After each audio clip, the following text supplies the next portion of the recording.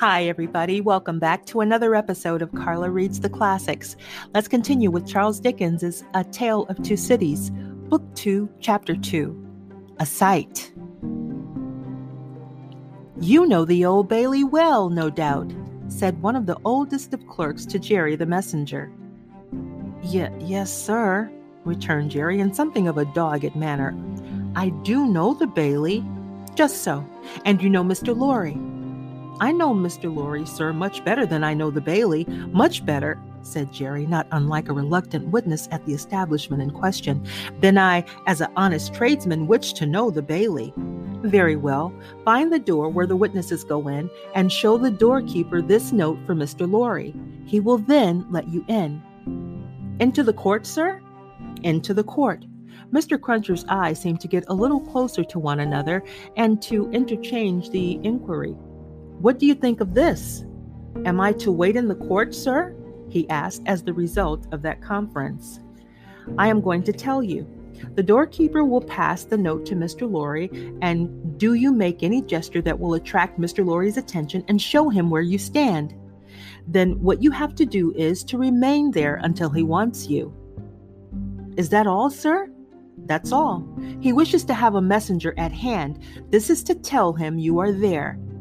As the ancient clerk deliberately folded and superscribed the note, Mr. Cruncher, after surveying him in silence until he came to the blotting paper stage, remarked, "I suppose they'll be trying forgeries this morning." "Treason." "That's quartering," said Jerry. "Barbarous." "It is the law," remarked the ancient clerk, turning his surprised spectacles upon him. "It is the law." "It's hard in the law to spile a man, I think. It's hard enough to kill him, but it's very hard to spile him, sir." "Not at all," retained the ancient clerk. "Speak well of the law. Take care of your chest and voice, my good friend, and leave the law to take care of itself. I give you that advice." "It's the damp, sir, what settles on my chest and voice," said Jerry. "I leave you to judge what a damp way of earning a living mine is." Well, well," said the old clerk, "we all have our various ways of gaining a livelihood. Some of us have damp ways, and some of us have dry ways. Here is the letter. Go along." Jerry took the letter, and remarking to himself with less internal deference than he made an outward show of, "You are a lean old one, too," made his bow, informed his son in passing of his destination, and went his way. They hanged at Tyburn in those days, so the street outside Newgate had not obtained one infamous notoriety that has since attached to it. But the Gaol was a vile place in which most kinds of debauchery and villainy were practiced, and where dire diseases were bred, that came into the court with the prisoners and sometimes rushed straight from the dock at my Lord Chief Justice himself, and pulled him off the bench. It had more than once happened that the judge in the black cap pronounced his own doom as certainly as the prisoners, and even died before him. For the rest, the Old Bailey was famous as a kind of deadly inn-yard from which pale travelers set out continually in carts and coaches on a violent passage into the other world, traversing some 2.5 miles of public street and road, and shaming few good citizens, if any. So powerful is use, and so desirable to be good use in the beginning. It was famous, too, for the pillory, a wise old institution that inflicted a punishment of which no one could foresee the extent. Also for the whipping post, another dear old institution, very humanizing and softening to behold in action. Also for extensive transactions in blood money, another fragment of ancestral wisdom, systematically leading to the most frightful mercenary crimes that could be committed under heaven. Altogether, the Old Bailey, at that date, was a choice illustration of the precept that whatever is right, an aphorism that would be as final as it is lazy did it not include the troublesome consequence that nothing that ever was wrong. Making his way through the tainted crowd dispersed up and down this hideous scene of action, with the skill of a man accustomed to make his way quietly, the messenger found out the door he sought and handed in his letter through a trap in it. For people then paid to see the play at the Old Bailey, just as they paid to see the play in Bedlam, only the former entertainment was much the dearer. Therefore, all the Old Bailey doors were well guarded, except indeed the social doors by which the criminals got there, and those were always left wide open. After some delay and demur, the door grudgingly turned on its hinges a very little way and allowed Mr. Jerry Cruncher to squeeze himself into court. "What's on?" he asked in a whisper of the man he found himself next to. "Nothing yet." "What's coming on?" "The treason case." "The quartering one, eh?" "Ah," returned the man with a relish, "he'll be drawn on a hurdle to be half hanged, and then he'll be taken down and sliced before his own face, and then his inside will be taken out and burnt while he looks on, and then his head will be chopped off, and he'll be cut into quarters. That's the sentence." "If he's found guilty, you mean to say," Jerry added by way of proviso. "Oh, they'll find him guilty," said the other. "Don't you be afraid of that." Mr. Cruncher's attention was here diverted to the doorkeeper, whom he saw making his way to Mr. Lorry with the note in his hand.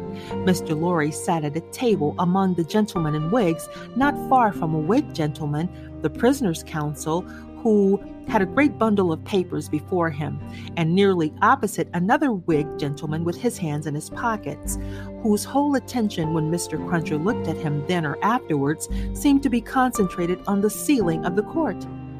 After some gruff coughing and rubbing of his chin and signing with his hand, Jerry attracted the notice of Mr. Lorry, who had stood up to look for him and who quietly nodded and sat down again. "What's he got to do with the case?" asked the man he had spoken with. "Blessed if I know," said Jerry. "What have you got to do with it then, if a person may inquire?" "Blessed if I know that either," said Jerry. The entrance of the judge and a consequent great stir and settling down in the court stopped the dialogue. Presently, the dock became the central point of interest. Two gaolers who had been standing there went out, and the prisoner was brought in and put to the bar. Everybody present, except the one Whig gentleman who looked at the ceiling, stared at him. All the human breath in the place rolled at him like a sea or a wind or a fire. Eager faces strained round pillars and corners to get a sight of him. Spectators in back rows stood up not to miss a hair of him.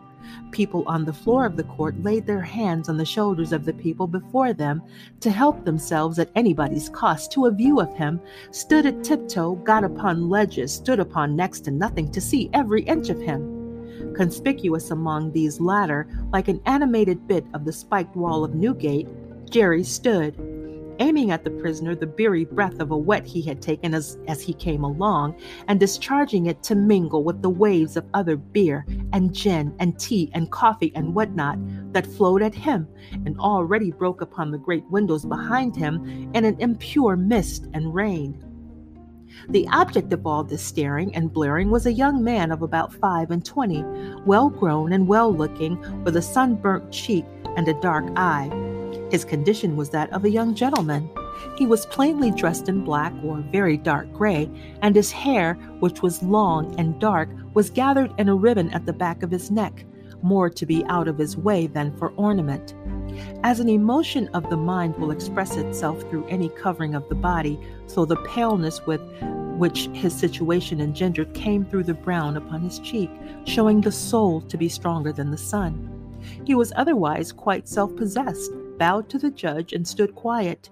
The sort of interest with which this man was stared and breathed at was not a sort that elevated humanity. Had he stood in peril of a less horrible sentence, had there been a chance of any of its savage details being spared, by just so much would he have lost in his fascination.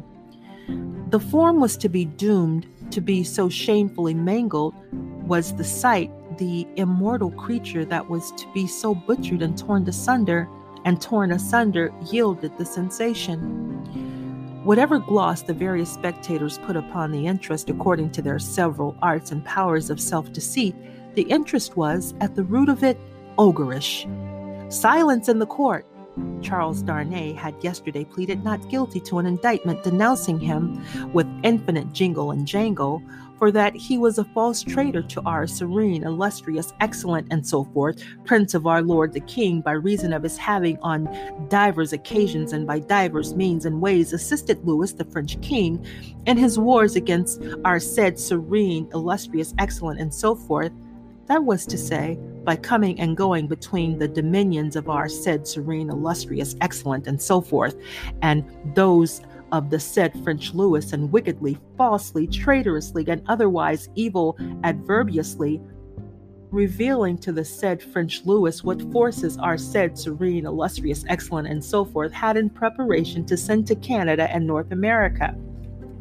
This much Jerry, with his head becoming more and more spiky as the law terms bristled it, made out with huge satisfaction, and so arrived circuitously at the understanding that the aforesaid and over again foresaid Charles Darnay stood there before him upon his trial, that the jury were swearing in, and that Mr. Attorney General was making ready to speak. The accused, who was, and who knew he was, being mentally hanged, beheaded, and quartered by everybody there, neither flinched from the situation nor assumed any theatrical air in it. He was quiet and attentive, watched the opening proceedings with a grave interest, and stood with hands resting on the slab of wood before him so composedly that they had not displaced a leaf of the herbs with which it was strewn. The court was all bestrewn with herbs and sprinkled with vinegar as a precaution against gaol air and gaol fever. Over the prisoner's head there was a mirror to throw the light down upon him. Crowds of the wicked and the wretched had been reflected in it, and had passed from its surface to this earth's altogether. Haunted in a most ghastly manner that abominable place would have been if the glass could ever have rendered back its reflections, as the ocean is one day to give up its dead. Some passing thought of the infamy and disgrace for which it had been reserved may have struck the prisoner's mind. Be that as it may, a change in his position making him conscious of a bar of light across his face, he looked up, and when he saw the glass his face flushed, and his right hand pushed the herbs away.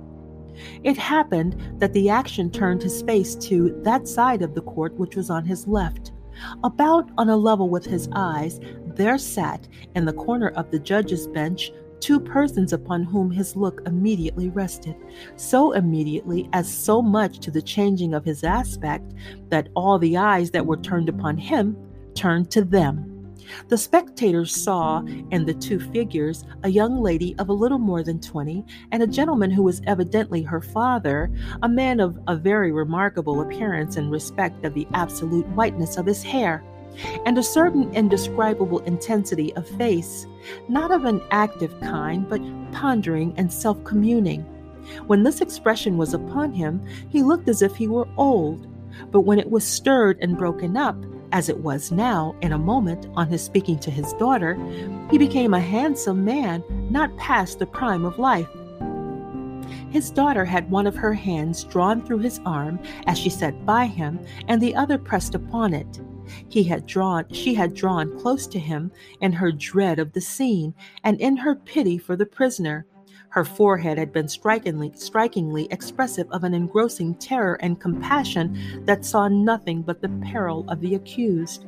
This had been so very noticeable, so very powerfully and naturally shown, that starers who had no pity for him were touched by her, and the whisper went about, "Who are they?"